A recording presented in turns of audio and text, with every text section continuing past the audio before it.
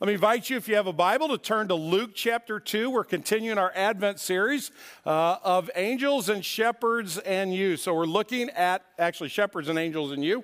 We are looking at the passage in Luke's gospel about the day that Jesus was born, and we've been looking at it from a variety of different angles, but all with the intention of kind of seeing God's message to us in this story, how it applies to you and to me today. What is the takeaway for Christians living in the United States of America in 2018? So I've been thinking about what I could give the congregation as a Christmas gift. And clearly, I can't buy everybody something. So I thought what I could give you was great advice.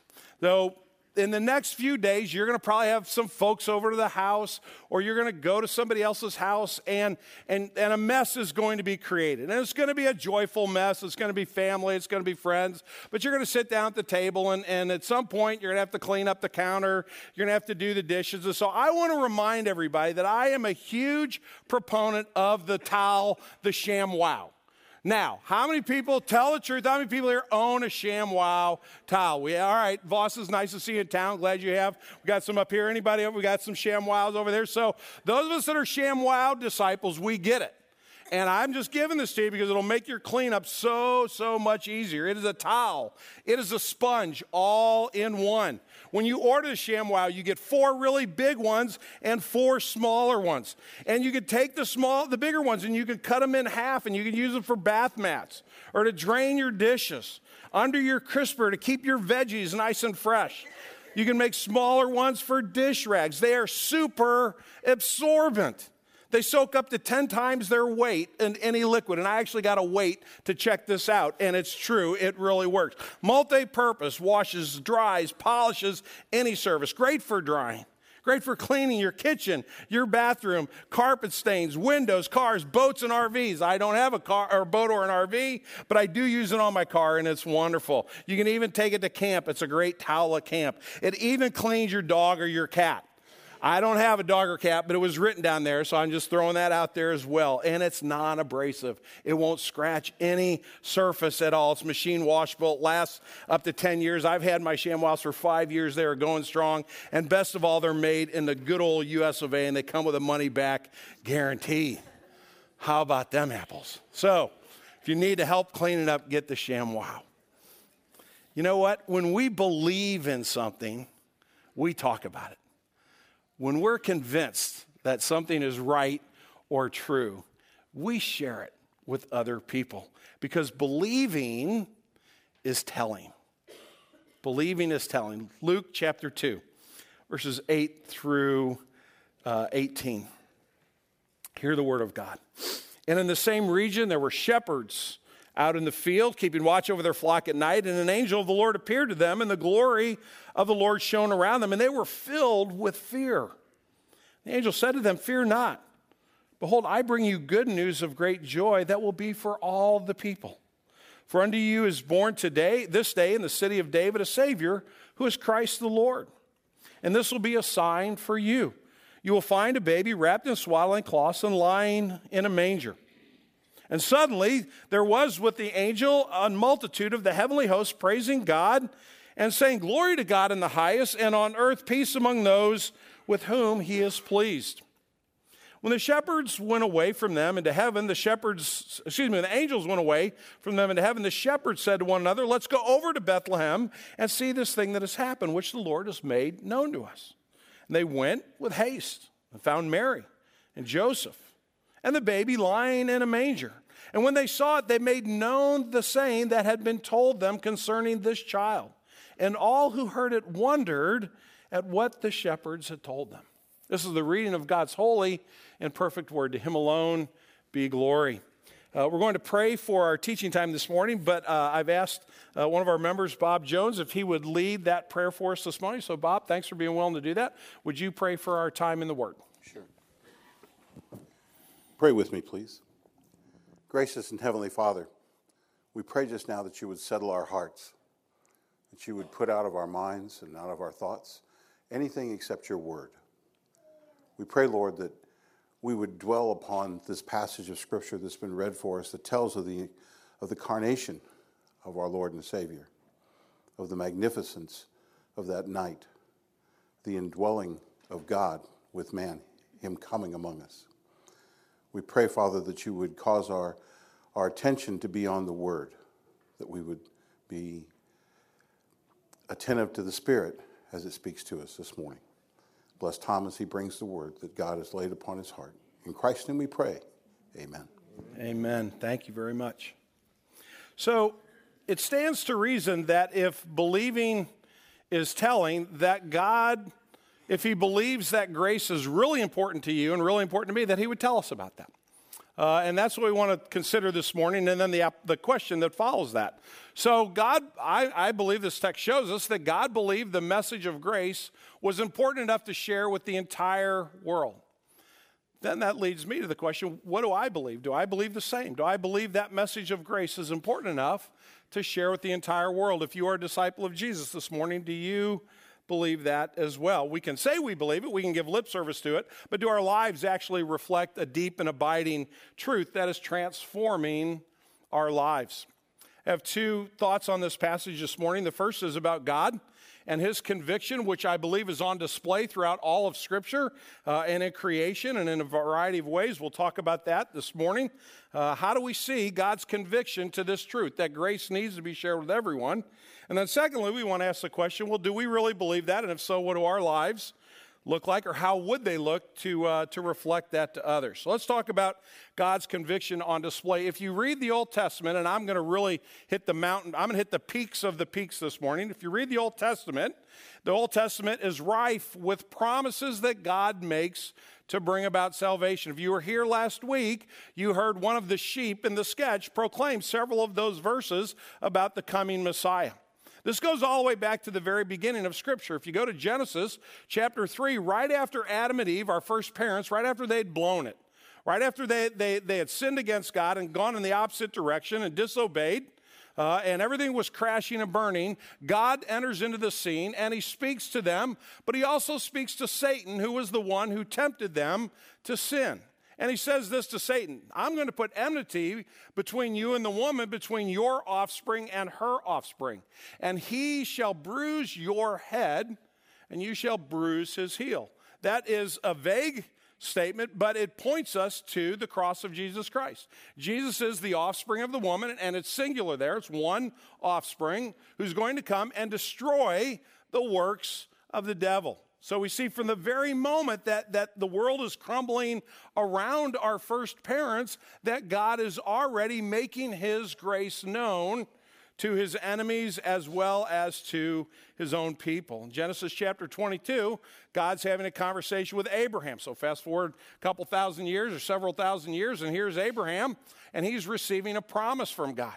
And God says to him, I will surely bless you, and I will surely multiply your offspring as the stars of the heaven and as the sand that is on the seashore. In your offspring, and again, same word there, it's a singular word, it's not a group of people, but one person.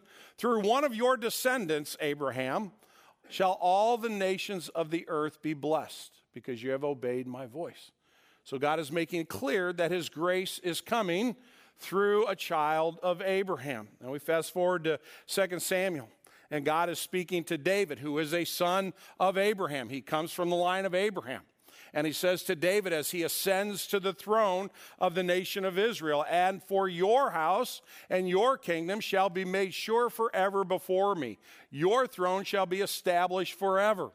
So the one who's going to come from Abraham is now going to come through David, and he's going to be a king. He's going to make everything right. He's going to redeem with authority. And then we go into the prophets of the Old Testament, and just one or two examples. Isaiah chapter 11, Isaiah speaks to this promise. There shall come forth from a shoot from the stump of Jesse. If you're not familiar with the Old Testament, King David's father was Jesse. So we're talking about the house of David. A branch from his root shall bear fruit. What kind of fruit? Well, the Spirit of the Lord shall rest upon him, the Spirit of wisdom and understanding, the Spirit of counsel and might, the Spirit of knowledge and the fear of the Lord.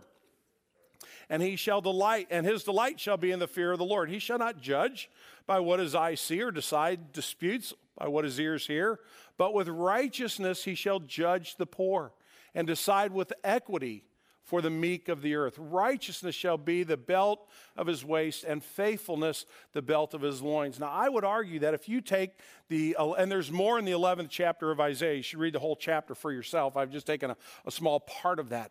But if you read the 11th chapter of Isaiah and you hold that up against the gospel narratives of the life of Jesus, you will see that they are completely synonymous. That the spirit and the tone that Isaiah points to, how the Messiah will live his life, how this one that comes from the line of David will establish his messianic kingdom, lines up exactly with how Jesus lives in the gospel. It's one for one. So we have this promise that this Messiah is going to come with righteousness. He's going to be the one who ultimately cares for the poor, for the oppressed, for those who have been broken, for those who need grace. Micah reinforces this, one of the minor prophets towards the very end of the Old Testament. And he says this, "But you, Bethlehem Ephrathah, which is the town of David, though you are too little to be among the clans of Judah, from you shall come forth for me one who will be ruler in Israel, whose coming forth is from old, from ancient days. And he shall stand and shepherd his flock in the strength of the Lord, and the majesty of the name of the Lord is God. They shall dwell secure, for now he shall be great to the ends of the earth, and he shall be their peace." Clearly, there is a very obvious message from the very beginning of the Old Testament to the very end of the Old Testament that God is firmly convinced that you and I need grace, and he's going to offer that grace through the person of the Messiah. About 8 months before Jesus is born, one of the final prophecies, maybe you could say the final prophecy of the Old Testament, even though it's recorded in the Gospel of Luke, is the father of John the Baptist, a guy named Zechariah.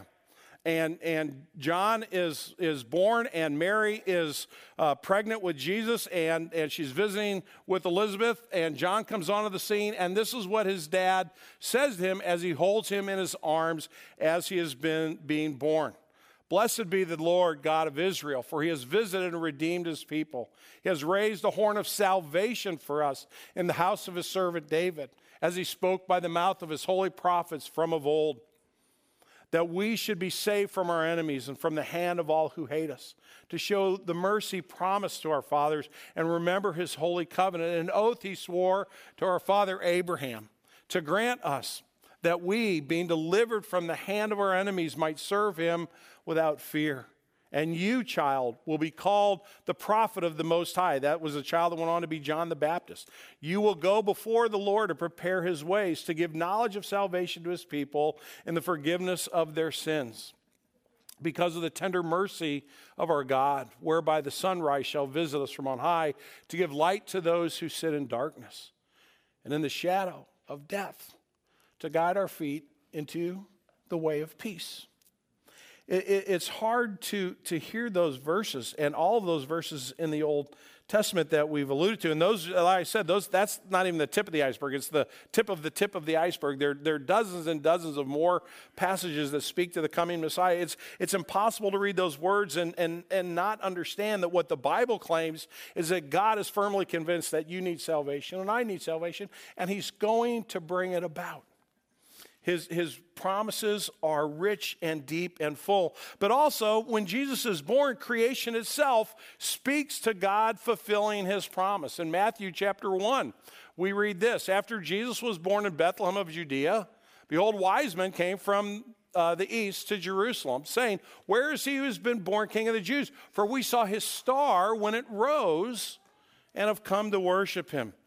God not only speaks his promises, but he makes his promises visible in creation itself. And then on the night in which Jesus was born, one of the most impressive birth announcements of all time came about. We come back to the passage we read this morning. This angel from heaven appears to them, says, "Fear not, I bring you good news of great joy that will be for all the people. For to you is born this day in the city of David a Savior, who is Christ the Lord." birth announcements are kind of the in thing now, and you see them. Sometimes they're on, you get them on Facebook and electronically, but other times you'll get a card in the mail, and it's got ribbons and all kinds of beautiful pictures of the baby cleaned up and looking, like a beautiful little human being should look. And when you get that, you just kind of ooh and ah, and even if you're not sentimental, you got to look at that. Isn't that is so precious? That is just so wonderful that this new child is coming to the world. Well, take that and multiply it times 1,000,000. Jesus has an angel from heaven that comes and says, I don't want anybody to miss this. Salvation is arriving. And just to make sure that it's reinforced, God offers verifiable evidence. Look at verse 12. It says, and this will be a sign for you. I want you to make sure you know that I'm not messing around, that this is true. You will find a baby wrapped in swaddling cloths and lying in a manger. That's not where the shepherds would have gone and looked unless God had told them. They wouldn't have gone to a barn to find Messiah. They wouldn't have gone to a stable to find the King of Kings and the Lord of Lords, and they certainly wouldn't have looked in a food trough for animals. They needed that help to know where to find this one, and God shows the humility and the kindness that's going to be embodied in the Lord Jesus by the place of his birth. But he says to the shepherds, go check this out. I want you to know my word is good. And if that were not enough, he puts an exclamation point on it. Look at verses 13 and 14. Then there's a multitude of the heavenly host praising God. Saying, glory to God on the highest, and on earth peace among those with whom he is pleased. Tomorrow we're going to consider those two words, glory and peace, and how God knits them together and how his glory is actually for our good with one another. But God puts this exclamation point on it as if to make sure that we absolutely can't miss the fact that God's firm belief in providing grace and promise is proclaimed for all to hear, for all to see. It's obvious, so guys like me won't miss it. Have you ever been at a sporting event, like a big sporting event? I'm not talking about a little league game, but have you ever been in a stadium where somebody has proposed marriage and they put it on the Jumbotron? Has anybody actually ever witnessed that? No, we got one. Did the person that was proposed, did she say yes? Good. Well, of course, as I saw some very uncomfortable videos this week as I was researching this. Greg, did they say yes to yours? Okay. Anybody over here ever see it? It's a pretty impressive thing. So I just got this picture off the internet. It's at a Wake Forest football game, and you can't really see the yellow, but it says, Nicole, it's time, and then it says, will you marry me? Now, I don't know how many people go to Wake Forest football games, but clearly it's in the thousands. And, this guy's putting his name on the line. Because I have seen times when the Nicole in the story said, no thanks. And that's really a tough spot to put yourself in because you're putting your heart out on your sleeve, right? I mean, you're laying it all out there for everybody to see.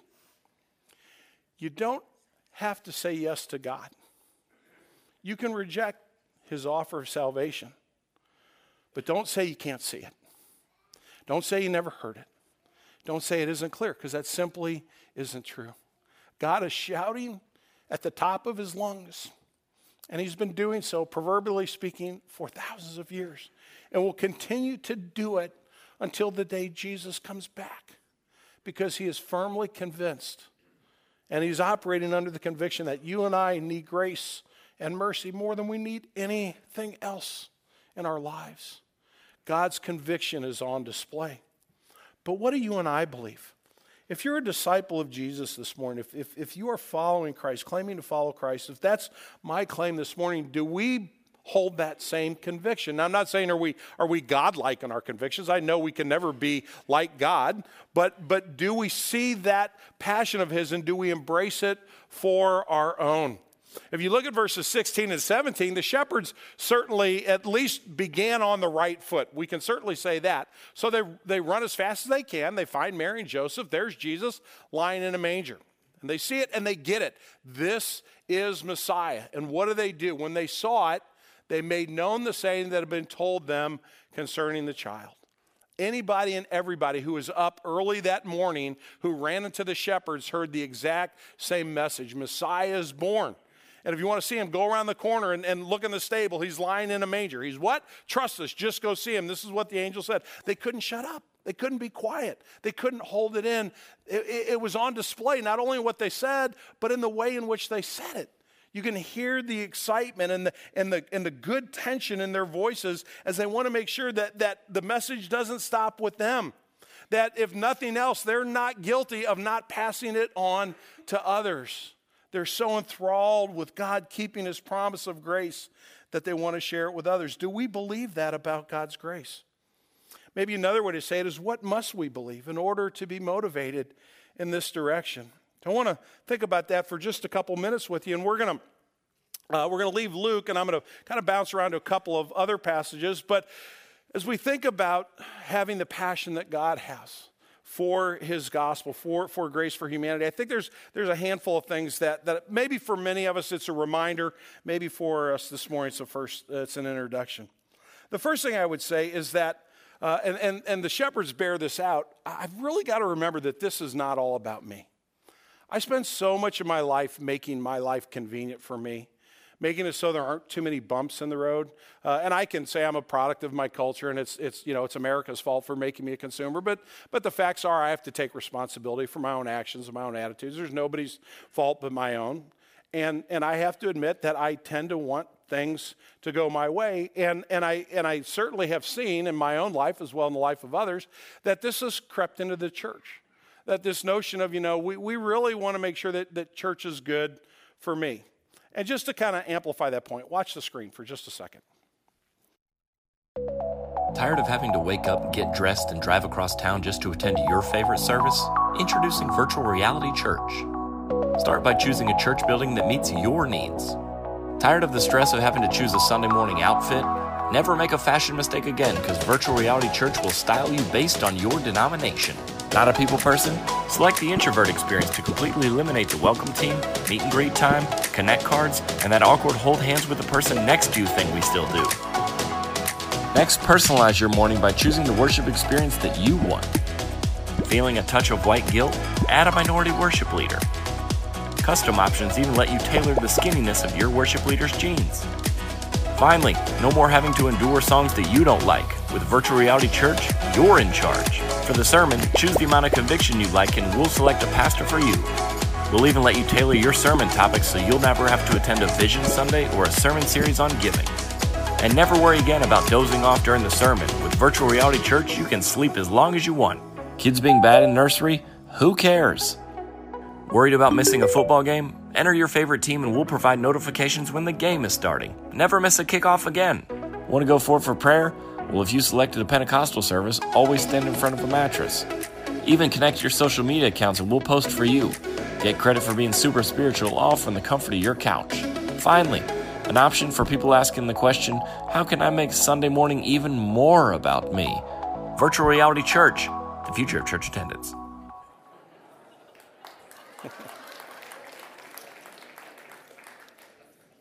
Not quite sure why you're clapping, but okay. There's different types of laughter, and one type of laughter is nervous laughter, and I think there's maybe a smidgen of truth in that funny video, and I need to thank my friend Liz Olson. I saw her, she sent that to me this week, said, maybe you can find use for this as a sermon one day, and I'm like, oh my gosh, I got it, it's right here, thank you so much. But we tend to live that way. We tend to make it about ourselves, and to be a follower of Jesus means it's about others. It means it's about God's glory first and foremost in our life, whatever that means. But it's also about sharing that grace with others. That has to be my mindset. It has to be my starting point. Paul puts it this way in 1 Corinthians chapter 9. He says this, for though I am free from all, I have made myself a servant of all, that I might win more of them. To the Jews I became a Jew in order to win the Jews. To those under the law I became as one under the law, that I might win those under the law. Keep going. There you go. To those outside the law, I became as one outside the law, that I might win those outside the law. To the weak, I became weak, that I might win the weak. I have become all things to all people, that by all means I might save some. I do it all for the sake of the gospel. Paul's talking about himself there, but he's not making it about himself. Paul's talking about the need to do anything and everything he can in order for people to hear the word of God, his grace and his mercy. So first, it's not about us. Secondly, we need to be reminded of how desperately we need grace. that humanity is eternally lost and separate without God's grace and God's mercy. Paul makes this abundantly clear in Romans chapter 3 and 5 and 6, and I've just taken one verse out of each of those passages. In chapter 3, all have sinned and fallen short of the glory of God. There's no innocent people. There are no innocent victims. There are only folks who have fallen short. Therefore, just as sin came into the world, Paul wrote in chapter 5, through one man, he's talking about Adam there, and death through sin, so death spread to all men. Why? Because we all sin. Our natures are corrupted. We're all going to and do sin. And the wages of sin in chapter 6 is death. We need to be reminded of our lostness. And if there's anything that the world wants us to not think about this time of year, is that very fact. That we are lost from God, that we're separated from Him, and that we are under His condemnation. And so we try to Christmas shop our way out of that truth and that reality, only to find that we're still as empty as we were before. Why? Because we need God's grace. It's only there where we experience our fullest and truest life.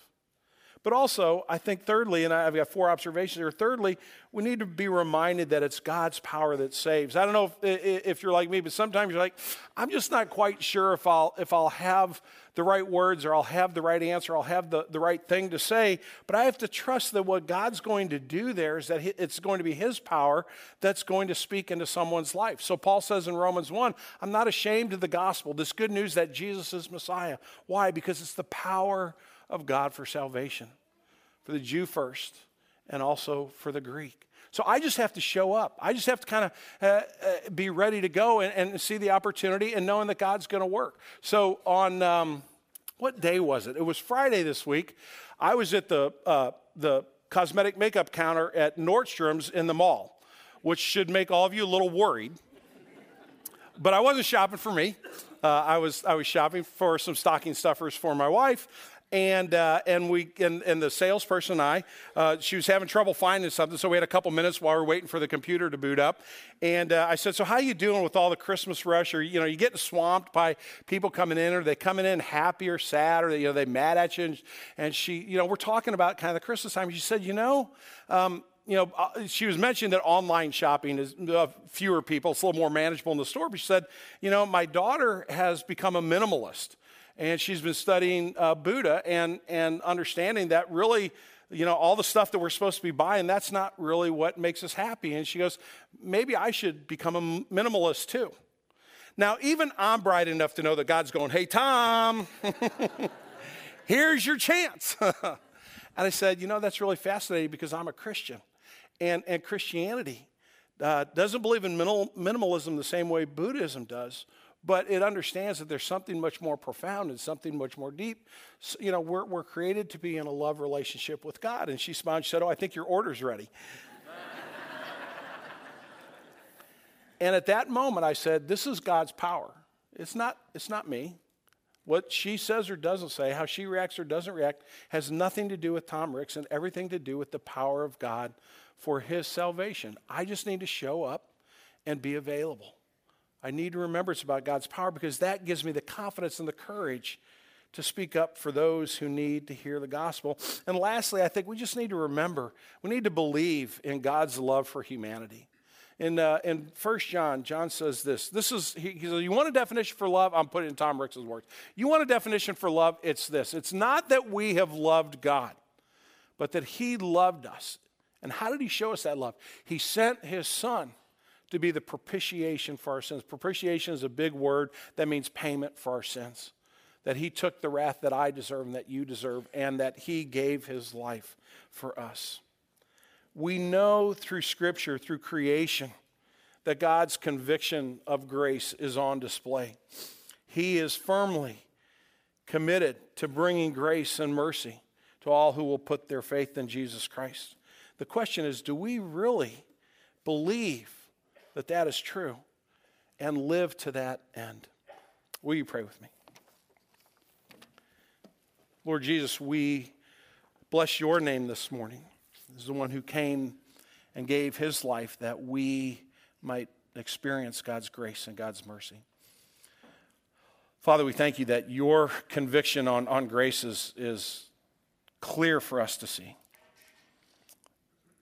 Through the Word of God, through the life of Jesus, through creation itself. You speak to us, you sing to us, you woo us, you love us actively by reminding us that we can't save ourselves, that we are lost, but that you have come to give us life. So, Father, I pray for each one of us this morning that our trust would be in you. But, Father, I also pray that we would see the opportunity that you give us to represent this to the world, to share with others the grace and the mercy that has found us through the Lord Jesus. Father, help us not to just say we believe, but help us to believe. We pray in Christ's name. Amen.